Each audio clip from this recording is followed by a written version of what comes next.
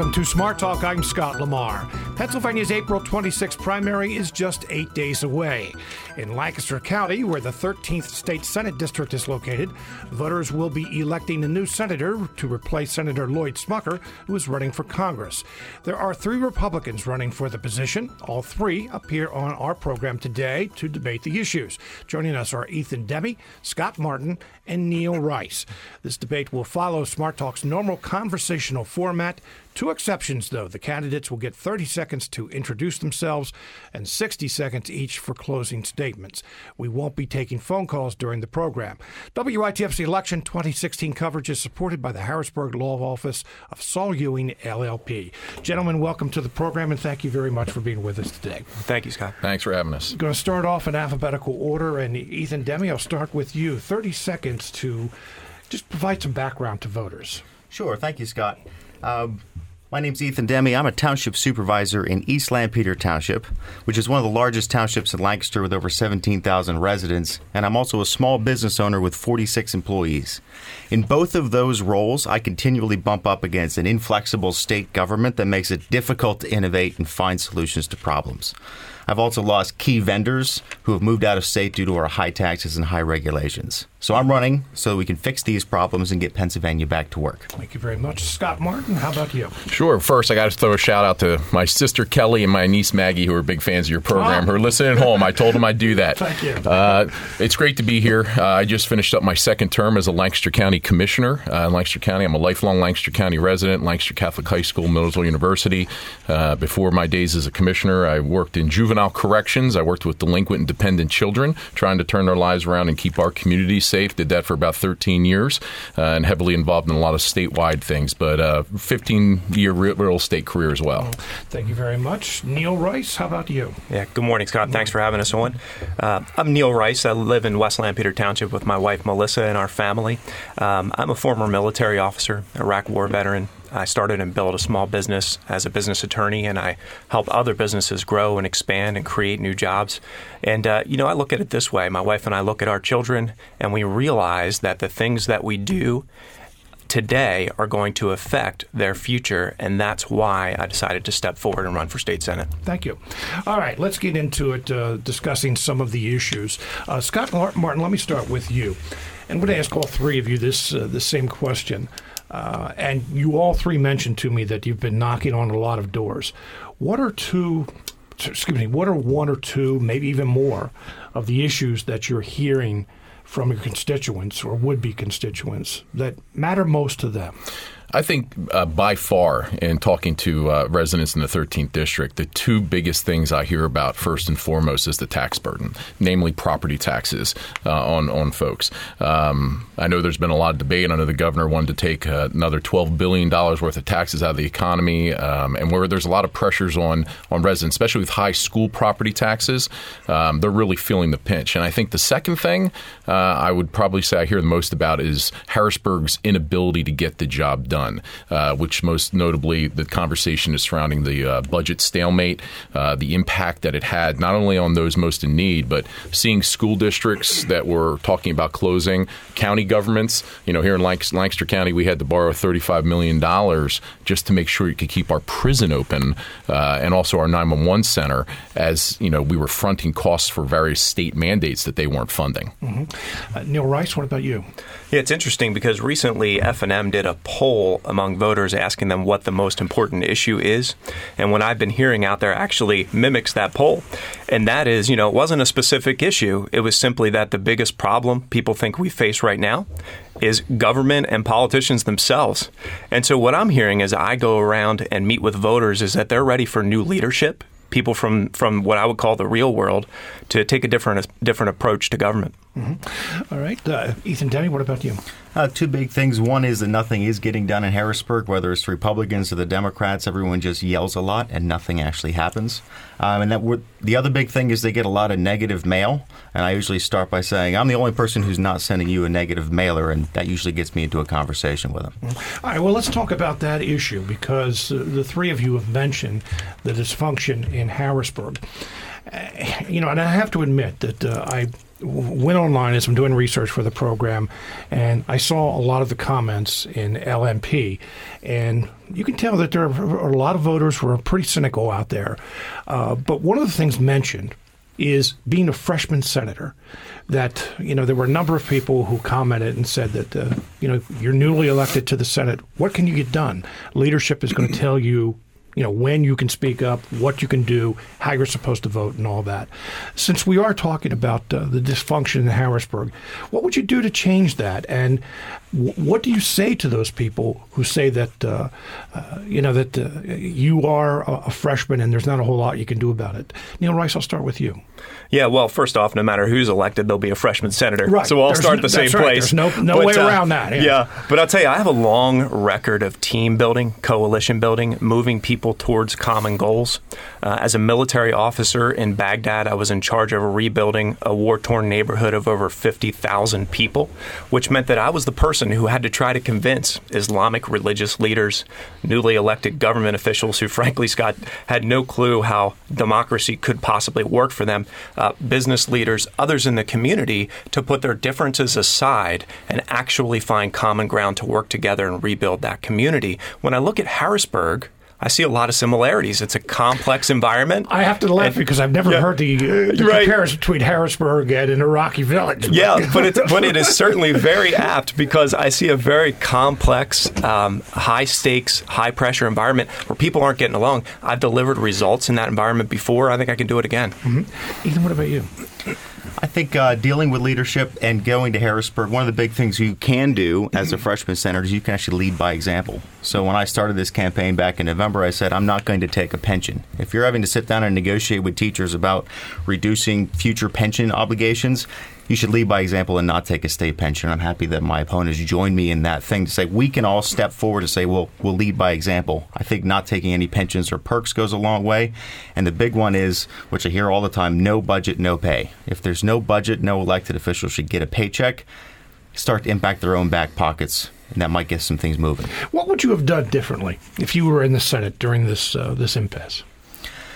I think a lot of it is actually sitting down with people on the other side who you disagree with. I run a family business, and so I learned a lot in the family business world of having to vehemently disagree with my family members, but in a way that we still eat Thanksgiving dinner together. So I think a lot of that says we need to disagree, stand strong, but still hang out and have a social life together, and I think that would go a long way in Harrisburg, just sitting down and talking to the opponents. Mm-hmm. Scott, Martin, what about you with that being a freshman and what you could do to try to make sure that we don't have the same budget stalemate and kind of the same attitude that we have or atmosphere, I should say, that we have in Harrisburg right now? Well, not all freshman senators are equal in terms of who goes up there. I'll tell you first, let me point to it. I got involved because of dysfunction. And anyone who ever followed the news remembers what county government was like in Lancaster County. Grand jury investigations, high taxes and borrowing continually. And that's what drew me in, was kind of the empty promises of politicians and why I got involved. And if anyone's been watching over the course of the last 8 years, they have seen county government go below the radar in a bipartisan way. 2 Republicans and a Democrat, and make some of the really tough decisions that needed to get done, most of which were done unanimously in order to fix the problems that were at hand. I've spent a lot of time working on reform issues, not only locally, but things that impact us from the state level. And you're right, navigating the political waters at the state for the things that not only impact Pennsylvanians in general, but all the local governments and the school districts and the unfunded mandates. I've spent about 8 years fighting against those things. And you always seem like you're gaining ground and pushing the envelope where you can get it by building coalitions. And that takes experience being able to do that. But I point back to our record in Lancaster County. We were able to get that done here in a bipartisan fashion. And it's that same kind of mentality I believe we can take to Harrisburg and make a difference. Let's talk specifically about that, because I know there are other former commissioners who are running for the legislature, and many of them have said the same thing. Now, there's 3 commissioners in most Pennsylvania counties. Correct. 2 from one party and 1 from the other. It's much easier to navigate these political waters when you only have two other personalities you're dealing with. In this case, though, in the Senate, you're dealing with almost 50 others. Yep. How can you apply that experience? Well, let me put it from this standpoint. I was also the elected president of the Republican Caucus of County Commissioners statewide. In essence, we got people to rally around common things, not necessarily the things that we disagreed with, but what can we work on together? And we took that model in framing legislation, which we had to work with our Democratic colleagues with the County Commissioners Association of Pennsylvania in order to advocate changes to legislation, sometimes stopping certain pieces of legislation. And you're right, it's not easy. But the ability to rally and get people to work together and rally around the things we can rally about and not spend all our time debating on things that may not change is not an easy task. And we were able to do it. We were able to get a lot of good things done in Harrisburg that we often don't hear about through news outlets. We hear about a lot of the big issues going on at the state. But we were able to accomplish that by getting the right leaders in place. I want to ask all three of you this, but Scott, since you're talking about the reaching across the aisle, name me a Democrat that you admire and why. Scott, you're up first. Oh, you're looking right at me. The Democrats, well, I often thought, I look back in history, John F. Kennedy was a Democrat that really overcame a lot of barriers. May not agree with him and everything. I think the Democratic Party in a lot of ways is a little bit different than it was back then. But when your parents' name, put your middle name is Fitzgerald, for a Catholic family, I look back on that. But I think there's other examples of folks in Harrisburg who are willing to come together on issues. I have Democratic colleagues across the state that are county commissioners.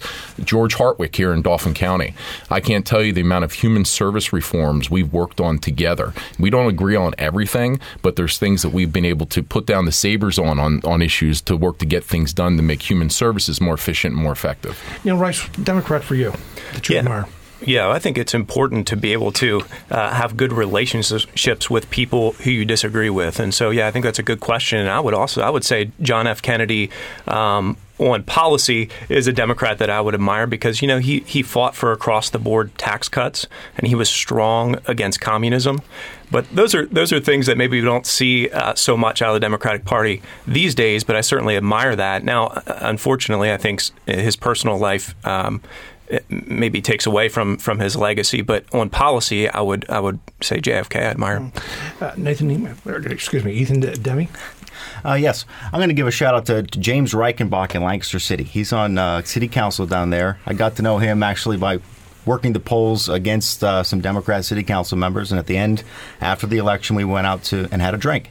And I've worked with him on several issues. He's one where we can find common ground because our East Lampeter Township abuts the city, and so there's issues that we can agree on. There's plenty that we disagree on, but at the end of the day, we can sit down and have a conversation. Well, see, that's one of the things that we're told is missing in Washington and Harrisburg, not as much as what we used to have, is that socializing. And I'm not necessarily you do it where you go and have a drink. Well, that's a good way to do it. But out off the floor of the House or the Senate, where you are talking as colleagues and friends rather than because it seems today that we have this polarization that has become personal when you disagree. Is that something that the three of you would embrace, that if you have your Democratic colleagues, that it would be more than just talking about policy on the floor of the Senate? Oh, yeah, I would. I absolutely would, because I believe the starting place to get things moving again in Harrisburg is to build trust with one another. Not that you're going to agree with one another on every issue, but to build trust and relationships over the long term. We didn't get to this place of gridlock in Harrisburg overnight, and we're not going to dial it back overnight either, but we have to send people who have that skill, that they can respect one another and disagree respectfully. When I was in Baghdad, I had to do that all the time, talking with people who, we weren't sure if they were helping us or hurting us, because we didn't always know what they were doing when they left a meeting with us. But you know what? We had to move forward in trust and build relationships over time so that we could get things done, and that's what I'll do in Harrisburg. Ethan Demme, you mentioned Thanksgiving. You going to invite any Democrats to Thanksgiving next year?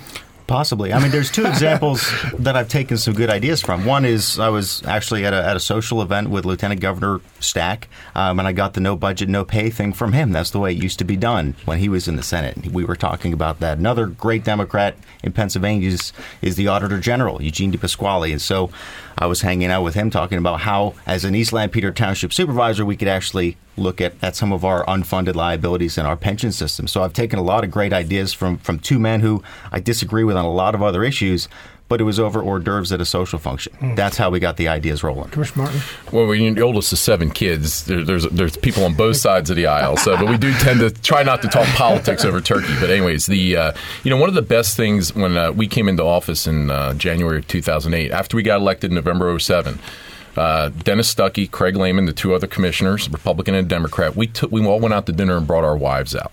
And what it did was, in essence, gave a personal feel to it. So this job can be very passionate. This job discusses really important things. But at the end of the day, you got to remember that people are going home to families at the end of the day. And so we never tried to personalize anything. At the end of the day, you could be debating things like paycheck protection or pension reform, whatever it might be. You always said at the end of the day, say hi to the wife and kids for me. And to me, that personal feel was the key to the success we've had over the last 8 years and really bringing that courthouse calm to Lancaster County. We're going to get into some more specific issues here in just a moment. You're listening to Smart Talk on WITF, your home for NPR News and all things regional. I'm Scott Lamar. Our guests today are the Republican candidates for the state Senate in the 13th District, Ethan Demme, Scott Martin, and Neal Rice. The 13th District is located in Lancaster County. Well, gentlemen, we just talked about cooperation and reaching across the aisle, but it is an adversarial relationship we have here today. The three are competing for the state Senate seat. So I'm going to ask the three of you, and this is to help voters out there, kind of provide some differences so they can see the differences. And Ethan Demme, I'll start with you. Why are you a better candidate than the other two? I think on most of the issues, honestly, I'll be honest here, most of us are going to vote pretty much the same way. We're Republicans from Lancaster County. A lot of it comes into what type of background and resume do you think is best suited to take to Harrisburg and how we're going to govern. So I have a business background and I have a local government background. I think that government experience and the business experience combined make me the best candidate. Mm-hmm. Scott Martin, what about you? Well, I think by far people expect proven results. And of all the candidates that are sitting here, there's no greater change that has occurred in Lancaster County and gotten more done than what we have done with our candidacy here and what we're able to tout. People expect people to lead on issues. They expect people to be vocal and be able to communicate about those issues and to build coalitions. These are things that I have done. And, serving that role is 8 years with the citizens of Lancaster County and coming to meet what their expectations are. I think that clearly sets us apart. But I agree with Ethan. I think you're going to hear a lot of the same answers to the questions of the day.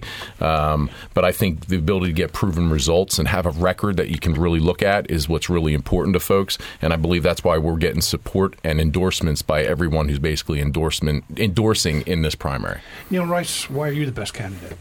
Yeah, well, I think this comes down to the kind of experience that we want to send to Harrisburg. And, my opponents talk a lot about their government experience, but, as a conservative Republican, I don't want us to get caught up in that liberal way of thinking that says government experience or government is the answer to our problems. Ronald Reagan once said government isn't the solution to our problems, it is the problem. And so what we need to do is send someone with real world, fresh experience. And I think that's exactly what I bring. Leadership experience from the military that's combat tested, business experience, having started and built my own business and having counseled literally hundreds of other businesses on how to grow and expand and create new jobs. That's the kind of new experience we need to send to Harrisburg. Gentlemen, I mentioned to you right up front that what makes this a little bit different is the opportunity to interact with one another. I imagine the two of you would like to respond to that. Scott Martin, how do you respond to that? And let's face it, on the presidential level this year, we keep hearing about outsiders, that the public is looking for outsiders. So how do you respond to that? People are sick of talk. They're sick of empty promises, and when they look at things occurring, we've discussed this a lot in different forums, and I hear a lot about real world experience, and I hear a lot about the private sector discussions, and I just point to the fact that the organizations out there, ABC Contractors, the Pennsylvania Association of Realtors, LCAR, the Pennsylvania Business Council, for all the talk of the importance of private sector experience, the private sector organizations are supporting my candidacy. And I've seen a lot of talk about from folks out there that says, we're going to get in there and change this, or I'm going to use this and change that.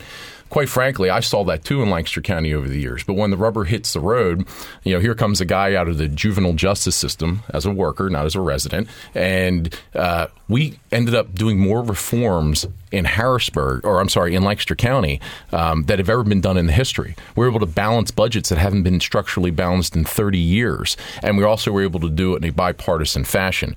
So whenever I'm talking with voters, they understand the difference between empty talk or people who are talking a much bigger game than what their resume truly represents.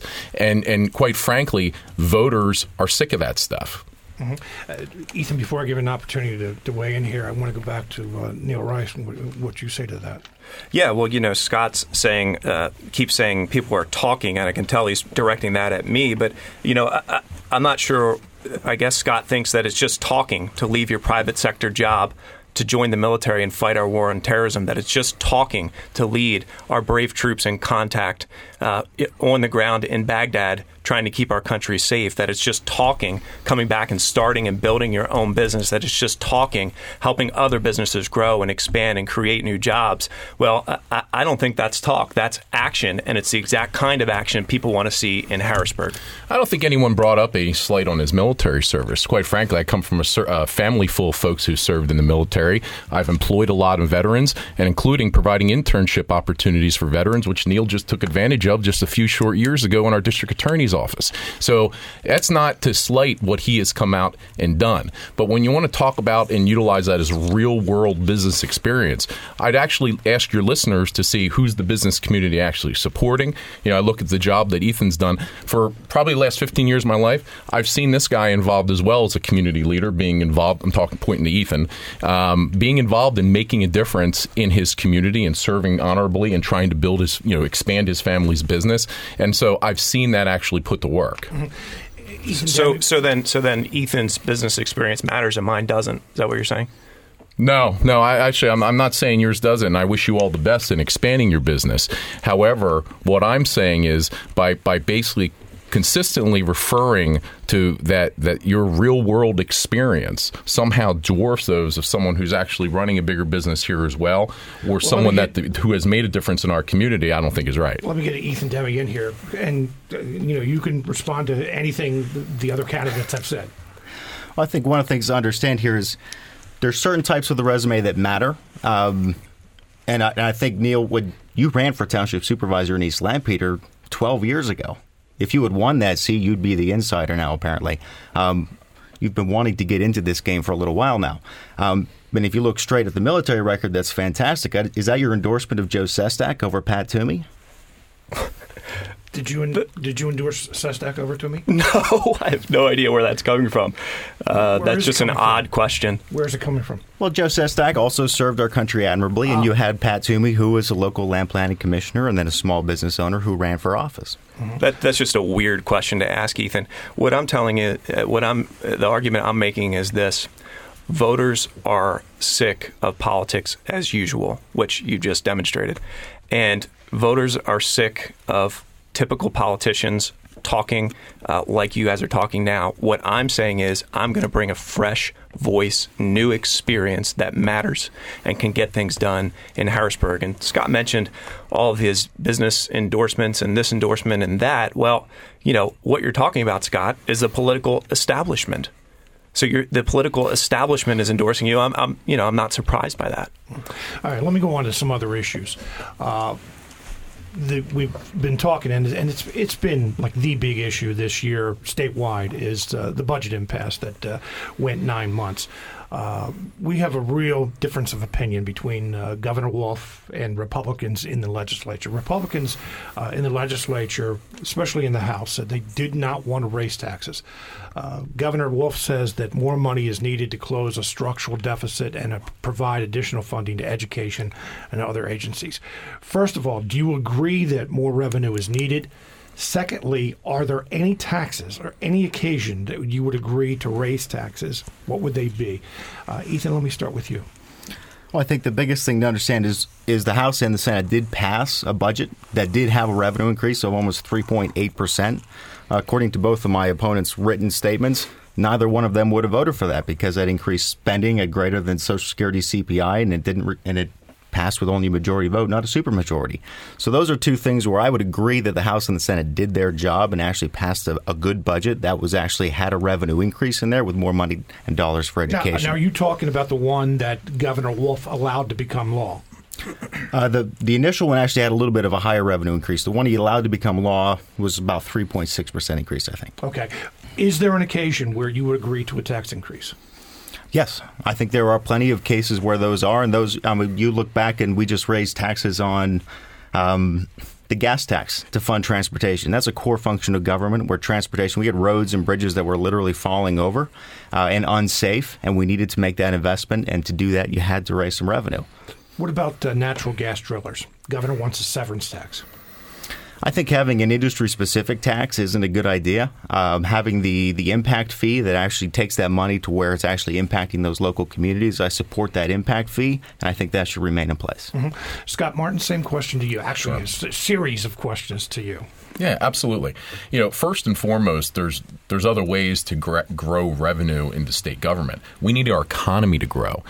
Pennsylvania has one of the higher tax burdens out of most of the 50 states across the country. And ironically, there's no better symbol of that than the kind of programs it creates to draw businesses, Keystone Opportunity Expansion Zones, Keystone Opportunity Zones, other kind of districts where they actually give tax incentives. And all of a sudden, you're able to draw major employers to Lancaster County like Urban Outfitters or Nordstrom's or other groups like that with, good jobs. To me, if we allowed Pennsylvania to become more business friendly, all right, we could bring it. If we able to grow our energy infrastructure to draw back more manufacturing jobs to this state, that have really good family sustaining wages. Usually what typically happens in those cases is that government revenues actually tend to increase. There's more taxes being taken out of paychecks or whatever it might be. And so for me, we should not be going back to taxpayers when there are so many big ticket items that need to be reformed. Pensions, the liquor stores. How come Pennsylvania only allows 30 counties out of the 67 to do human service block granting, which actually saved 10% for all the counties that are able to block grant, but they don't let the other 37 counties participate in it. That's a pilot program, right? Well, yeah, I think it's going on year 4 of being a pilot program, right. And of course, special interests sue to stop it. They want Harrisburg's one-size-fits-all approach. But you cannot look people in the eye and say there's not things that can be done to change spending and make it more efficient. But we need to grow revenues by making Pennsylvania more business tax friendly. Is there a tax increase that you would support? I point back to what Ethan just said. Pennsylvania has some of the most oldest transportation infrastructure, and we're all well aware of structurally deficient bridges on every level, local governments and also the bridges counties had, and also obviously PennDOT. For me, they had no choice but to take that vote. I know it's kind of painful when people maybe drive from New Jersey and see gas 40 cents a gallon cheaper. However, Pennsylvania is the keystone state. I think we have more miles of roads and bridges than most states. State maintained. State maintained. And the evidence of that infrastructure crumbling and what it means to moving people and goods and services. So our entire Lancaster County delegation, I believe, supported that because it had to be done. And having chaired the Lancaster County Transportation Coordinating Committee and seeing what needs weren't being met, that money did make a difference. What about severance tax on natural gas drillers? I think right now, when you go back maybe 2-3 years ago, there was about 148 operating rigs in Pennsylvania. And of course, we did the impact fee, of course, the price of gasoline and its impact. That was a big factor. Right. And big thing, too, is the ability to move it. there's a lot of wells that are capped off right now because 50% of Pennsylvanians don't have access to natural gas, and there's a whole wide of other issues, gas trains and stuff like that go into that. But for me, most of those rigs have shut down. I think we're down to low 40s operating currently in Pennsylvania. They're going to Ohio. They're going to West Virginia to operate too. I think the talk of that kind of really has also helped us of an additional severance tax. But you're right. It's an industry specific tax that you really need to say, is that the right thing to do? Or we're going to start going after other specific industries? It's not right. And the thing I always want your listeners to remember is when we talk about taxing Marcellus, for anyone to think that those costs aren't going to be passed right back to the consumer as well. And during this time, and it's still kind of sluggish out there for families, do we want to see higher energy prices, or does that run counter to bringing good manufacturing jobs and other family-sustaining jobs in Lancaster County and Pennsylvania? Neal Rice, what about the tax situation in Pennsylvania? Yeah, well, of course, there could be scenarios where tax increases are necessary, but I believe it should be an absolute last resort. I think we should be finding ways to be more efficient with spending the taxpayers' money. I think we should find waste and eliminate it. I think beyond that, what we need to do is create a better environment for our businesses and entrepreneurs to grow and expand. I don't think we need more taxes. We need more taxpayers. That is, people who have decent paying, family-sustaining jobs. That's how we'll grow our revenue over the long term. All right, so you're talking about creating jobs. A few things there.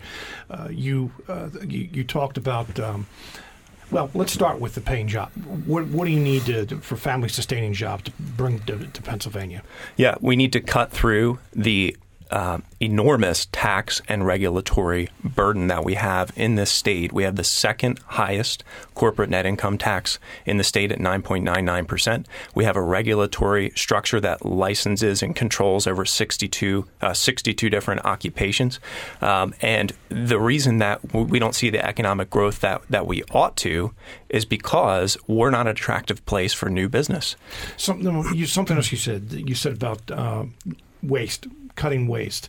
Every Republican says that. Yeah. Name me some area or something that can be cut. Yeah, I think what we should do is go through each government bureaucracy and figure out exactly how they're spending the taxpayers' money and where we can cut and reduce those expenditures. The first place I think maybe we ought to look is the Department of Education. The Auditor General recently released a report that identified over $200 million worth of what he thought was wasteful spending. And so we can go through each department of government and try and find ways to make it more efficient. And that's what I think we ought to do. Would you support a tax increase on natural gas drillers, or a tax, I should say, a severance tax? No, I wouldn't. I'll tell you why. Right now, I think one of the things that people don't realize or isn't part of this discussion is these companies that are here extracting natural gas, which, by the way, on a broader spectrum, is a national security issue because it really reduces our dependency on foreign oil. But these companies already pay all the same taxes that every other business pays in Pennsylvania. Then on top of that, they pay an impact fee. And now there's the possibility of an additional tax on top of that. Well, we're not the only place that has the opportunity to extract natural gas. So if we continue to layer burden upon burden on these companies, they're going to go elsewhere and take their jobs with them. You're listening to Smart Talk on WITF, your home for NPR News and all things regional. I'm Scott Lamar. Our guests today are the Republican candidates for the state Senate in the 13th District, Ethan Demme, Scott Martin, and Neal Rice. The 13th District is located in Lancaster County. Gentlemen, all three of you mentioned property taxes when you've been out knocking on doors, speaking with your constituents. Let's talk about that. There have been a number of solutions or proposals made over the last few years, but the problem is that they all have to be revenue neutral, at least revenue neutral, and that while property taxes are reduced or eliminated, the revenue has to be made up somewhere else. Scott Martin, what about you? What do you support as far as property tax reform? It's a very tough issue, and quite frankly, you're looking to have to replace $14 billion if you want to remove property taxes from the equation. And so we've seen many bills come forward to either eliminate property taxes or to try to greatly reduce it. You can look at it from three different spectrums. The school one's obviously the 800-pound gorilla. Then you got the county that relies on property taxes. And then you got municipalities that fund with property taxes, too. What my experience is in fighting for property tax reform is that Pennsylvania is so diverse from an economic standpoint that I would even have Republican colleagues up in different counties in the T part of the state that when you bring up the pressure of property taxes, they're like, what are you talking about? But if you talk about replacing property taxes with a sales tax, they get a little worried about that because they may not have the local economies that can drive the revenues necessary for them to provide their services. For me, and there could be constitutional issues that need to be addressed in making it occur, I think the solution to property tax reform isn't one size fits all from Harrisburg. I don't think you'll ever build a coalition statewide because we all feel different pressures.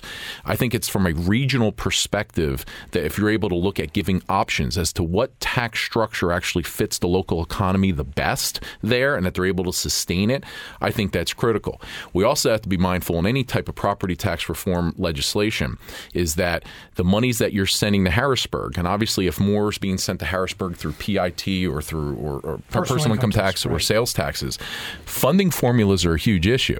So if we're sending more revenue, and Lancaster County is always on the short end of the stick, have been for 50 years on every category, where we're one of the top tax contributing counties to the Commonwealth. But when it comes back to money that's educating our kids, fixing our roads and bridges, libraries, human service funding, we're always in the bottom 5. So we have to be on guard to make sure that if we're sending more to Harrisburg from a different tax perspective, that all of a sudden we're getting actually less. Let me have the other candidates weigh in here.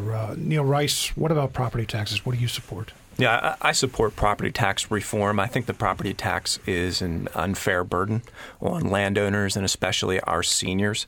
But the proposals that are out there essentially replace the property tax with increased personal income tax, increased sales tax, and broadening the goods and services that the sales tax is applicable to. I always get a little uncomfortable with the idea of sending money that was handled at the local level up to Harrisburg to be dispersed from there. So there are definitely some challenges to doing this well. The first thing, I think, is if we're sending money to Harrisburg to be dispersed from the capital, we need to make sure that there's a fair funding formula to do that. There is a basic education funding formula that has bipartisan support. I've taken a look at it. I think it seems fair to me. I think I would support that. But the other thing is we have to make sure we maintain local control of our schools. That's a very important issue to me. I've been talking with several of our local school board members, and it's a concern of theirs as well, rightly so. And so we have to keep sending people to Harrisburg who are going to work to make sure that funding from Harrisburg doesn't also mean more mandates from Harrisburg on our local school districts. Ethan Demme? Yes, a lot of people, when they talk about property tax reform, then put a bunch of but, or all the caveats in there, or we've got to reform change the Constitution to fix it. I think there's some practical things we can do right now that don't require changing the Constitution, don't require a whole lot of caveats, because to get robust and real property tax reform, you have to look at who is it impacting. Who has the biggest problem? And those are your low-income families, your families on a fixed income. So I think expanding Pennsylvania's circuit breaker when it comes to property taxes, removing the 65 age limit where it starts and making it a percentage of income would be a really good first step. Because when we remove the local control, run all the money up to Harrisburg, we're not going to get back as much as we put in. And that's what we're finding out now. But even though we have this funding formula, the governor unilaterally decided to use his own funding formula. And now we're not getting nearly as much money in Lancaster County. We're losing millions of dollars as a result of one man's decision in Harrisburg. And I don't want to put all of those tax dollars to let him make those decisions. I'm curious now, and Scott, I'll get to you in just a second here. Something that Neal mentioned, that you hear that local control is very important. Pennsylvania has 500 local school districts. I've heard candidates suggest, not necessarily the three of you, but I've heard other candidates suggest that maybe we don't need quite as many school districts. Ethan, what do you think? I think the biggest one is finding out who should make that decision. So I've been an advocate from the very beginning of referendum reform to allow the voters, as James Madison said, the power of the government comes from the people. So if we give the power to the people to be able to make by a single vote, to change the extent of either giving government more power or less power or consolidating, let's let the people make that decision by giving them access to the ballot through referendum. But realistically, I mean, that sounds great, but realistically, who is going to stay? Because we have this identity thing in Pennsylvania that, I live in East Lampeter Township. I don't want to merge with my neighboring township. Same with school districts. I support our sports team. I don't like those guys across the street or across the border. So, referendum, that would be maybe democracy at its best, but would people realistically do that? Well, all you have to do is look at states that have it, and you see what they've done. You see more consolidation in areas where you have ballot access and referendum for the people. And that way they can make the decision based off of their own identity. If they want to merge, then they can merge. If they don't want to, they don't have to. Right now, in order to make any of these changes, it has to originate in the legislature or originate in the local government jurisdiction and run twice on the ballot, which means it never actually happens. Scott Barney, you wanted to follow up, but also ask you that question about consolidation. My little plug, just to follow up with Ethan, was the fact that it's when you talk about property tax burden, you cannot look away from what are the drivers truly of that cost. The pension obligation that continues to just swallow up more and more of school districts' budgets, the bureaucratic requirements put on school districts, prevailing wage, all these things. You also have to look on the spending side and what can free that up. But to go directly to your question, you can not only talk about this through the lens of school districts, but also local governments. The problem here is, and of course we're all aware when Pennsylvania went from 2,000 school districts down to 501, at the time it was the largest turnover in the legislature. The people really revolted against that. People are very suspect when government goes up, meaning that you're giving control to a higher entity, that they trust that their dollars are going to be spent wisely, or it's not just going to be shifted away to an area that, quote unquote, has more need. And you can understand that. Government has proven that over time that it does do that, and it shifts resources to other places. I think what you're starting to see, though, and I think the economy and the economic conditions really drove that, is you're seeing more and more school districts, more and more municipalities working together on combined services, regionalized police, various IT-related programs between 3 school districts in Lancaster County to get online education. When things start heading in that direction because the economics are requiring it and people start to see that it's working, I really believe you'll start and continue to see more of it moving in that direction. However, what you mentioned, that I don't want to lose my Manheim Central football team or whatever it might be, that's actually a very real feeling amongst many people. But really what drives it is they don't want to see their money taken from them and sent to other places. Neal Rice? Yeah, well, I wouldn't want to consolidate school districts in the sense, that the Lampeter-Strasburg Pioneers are now merged with the Conestoga Valley Buckskins. Not interested in that. However, I think we can have a lot of savings, potentially, by streamlining and consolidating the overall management of school districts. So, for example, does every school district need a business department with 2 or 3 people in it? Does every school district, need the web development department, or can we consolidate those things? And so I've been looking at what other states are doing, and one state that I keep looking at is Virginia. In Virginia, they only spend 70 cents on the dollar for what we spend here in Pennsylvania, but they're consistently ranked in the top 10 in terms of outcomes for their schools. I look at that and say, well, we're spending a heck of a lot more per pupil, but our results, we're typically in the bottom half of results for our students. So I want to make sure that our money is actually going the furthest and getting down to the ground level with the teachers and students where it can be used best. You all three mentioned pensions. This is a huge issue in Pennsylvania for public pensions for retired state workers and retired educators. Scott Martin, I'll start with you. What do you advocate to try to get that $50 billion debt under control? First and foremost, you got to stop the bleeding. And I believe that we need to, if you're going to focus on the past, I know people think, well, we should go backwards, and you're never going to win that in a court, namely because they're also getting state pensions. You're not going to be able to change it, and court cases have held that up. Moving forward, I think you need to move all new hires to defined contribution plans. You're seeing mostly in the private sector or some hybrids of it. 401k style plans, and move away from defined benefits. You have to stop the bleeding somewhere. You have to look at exactly where the investments are being made. Is the appropriate risk being taken?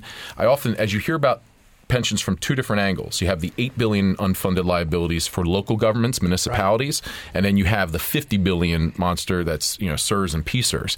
And what you're never going to be able to, right now they just keep kicking the can down the road or using wrong actuarial assumptions or try to smooth things out. You have to stop the bleeding. I go back to what I said earlier. You have to start meeting your obligations for those who are in that current system, paying those ARC payments. In order to do that, we need to generate more revenue. Right. Can I stop you for Sure. a second, because we are starting to run on Sure. time, but let me just follow up, because I'm going to ask the other two candidates the same thing. When you say we have to move to a 401 style, are you now obviously 401k style plan? Are you talking about all new hires from the day forward that would be adopted? Absolutely. You know, and I believe myself and even these two guys have also said the same, that they're going to refuse the pension. All right. Well, let me go to Neal Rice. So what about this? Yeah, here's why this matters. So we have a nearly $60 billion unfunded liability now. If we don't change things, you look at the number and it absolutely skyrockets from there moving forward. I think about it this way. You know, my son Hudson, he's not even 2 years old yet. But 25 years from now, when he's trying to raise his own family and provide for his family, if we don't fix this problem, how much more is the government going to have to reach into his paycheck and pull tax money out of it? And how much less is he going to have to provide for his family? This is a big issue we got to get under control. The first thing that we need to do is move all new workers to a 401k style plan. And then, I look at it this way in the private sector. Those of us who have IRAs, 401ks, we take the risk of our investment choices. And that's how it should be in the public sector as well. So if 30 years from now, when my wife and I are trying to retire, if our assumptions and our risks and our investment decisions didn't pan out, I don't get to go to the taxpayers and say, hey, can you make up the difference? But we've created a system here where the risk for these investments is on the taxpayers. And that's not right. We got to change that. Mm-hmm. Ethan Demme, what about you? Pensions. The number one thing is you need to stop the bleeding and actually find out what our debt is, because it's not a $50 million debt. It's an unfunded liability, and those are functionally different things. The thing to understand, I think we need to both fix the problem for the state, for the taxpayer, but also for the employees, because employee pensions should be predictable, portable, and fair. So I propose actually giving people a choice. Utah has a great model where they do this, where a new employee can actually choose either a straight 401k style system or a defined benefit program with a liability cap. So you're actually sharing some of that liability. The taxpayer is bearing all the cost of that. And then when you give the employees the choice, they make their own decisions based on what their career paths are going to look like. How's it worked out in Utah? It's worked out pretty well. I just read a recent report that analyzed it, and you actually have people making both choices because you've got a newer style of workers. Some workers want to work there for a couple of years, then move on. They want that portability. Other workers want to go get a nice job and then stay there until retirement. They're going to be more inclined to get more of a defined benefit contribution because it's less risk. So that allows you to sort of balance that talent pool, because government jobs actually function differently in the private sector. As a private sector employer, I've got a 401k style matching program for all my employees, which we administer. In other businesses, you're actually seeing a rise of this. It's one of the fastest growing types of pensions in the private sector is this sort of cap defined benefit program. It's coming back, or a cash balance system. So not everyone in the private sector does it with a 401k, and I think we need to look at the breadth of the private sector to look at for solutions to this. Gentlemen, the time has really flown by here. I mean, you've all been great at answering questions and talking amongst yourselves. I want to give you an opportunity for a closing statement. We'll give you 60 seconds each, and Neal Rice, I'm going to start with you. Okay? Thank you.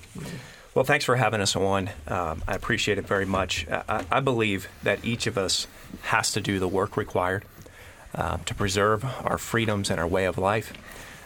In 1787, Benjamin Franklin signed the Constitution of the United States and then was asked, what do we have, a republic or a monarchy? And he said, a republic, if you can keep it. And I think right now is we need people to push back against the dark world of politics as usual. And we have to have the courage to step into that darkness and bring some light. In my hand right now, I have a West Lampeter Township response to a right to know request that someone sent to my campaign. And this person requested information from the West Lampeter Township Police Department relating to any police activity at my opponent, Scott Martin's home. I have no idea what this is about, but it was given to me. The response was that the township consulted the district attorney, Scott's campaign chairman, and he said he would not release the information because it relates to ongoing we're done with 60 seconds there. Investigation. Thank you very much. I just want to ask if Scott will ask his campaign chairman to publicly release that information so we can see that government is transparent and accountable. I can't do that right now, but Ethan Demme, let me go to you. 60 seconds. Thank you, Scott. Thank you for having us on. This is a great one when we actually talk about issues, and I think we should talk about issues as opposed to digging up mud on other people. So this is one of the ones where I think we need someone who has experience in government and experience in business, who has experience innovating and finding real solutions. As have you seen in many of my answers, when I look at our problems facing Pennsylvania, I look for solutions. And I look at other states to say, how have other states solved the same problems that we're facing, and how can we adapt those things and bring them back to Pennsylvania to make Pennsylvania work better? So from the very beginning, I've been about reforming the way Harrisburg works. I've fought for no budget, no pay, no pensions if elected. I think we should return to a part-time legislature, and absolutely we should have term limits for elected officials so that we have more of a turnover and fresh faces on a regular basis in Harrisburg would make it a lot better up there, and I think I'm the right person with that job. I have the track record, I have the experience innovating at the township level, and as a small business owner to get that done. Time. Thank you very much. Scott Martin? Sure. Well, first and foremost, I want to thank your listeners for tuning in today. Obviously, there's so much going on, and we just were able to hit the tip of the iceberg talking about the issues that impact state government. And I can tell you that with all the negativity that's out there in terms of people not seeing the job get done, the good thing is that things can be done to change this, and just need to make sure that we're putting the right people in place in order to reform Harrisburg. It's a shame as I'm sitting here. I've had a couple debates now with Ethan where we're talking about good issues that Neal and my opponent would agree, who's been sending out many negative mailers. I would actually like to ask, what are you actually asking about West St. Peter Township? Because if you're asking if the police have ever been to my home, I actually find it to be insultive. As a lawyer, what you should know is the fact that where else is 911 information ever released to the general public in terms of reports? Scott, time. I'm asking you to ask your you're actually to be open and transparent about so we what? can see what this is. What are you asking? That's the question. What are you trying to accuse? Is this another negative cloud that you're trying to create? No. What are you asking? What are you asking? Absolutely. No, I'm not making any accusations because nobody knows what it's about. All right, well, what are you asking? We have 10 seconds. I'm asking Scott if you will ask your political campaign chairman, the DA, to publicly comment on this so that voters can know that it's nothing. All right. Will you do that in the interest of transparent government? Unfortunately, we do not have enough time. We'll have to discuss this off the air. Thank you very much. Thank all three candidates today, Ethan Demme, Scott Martin, and Neal Rice. Coming up tomorrow, we will talk with Katie McGinney, the Democratic candidate for the U.S. Senate.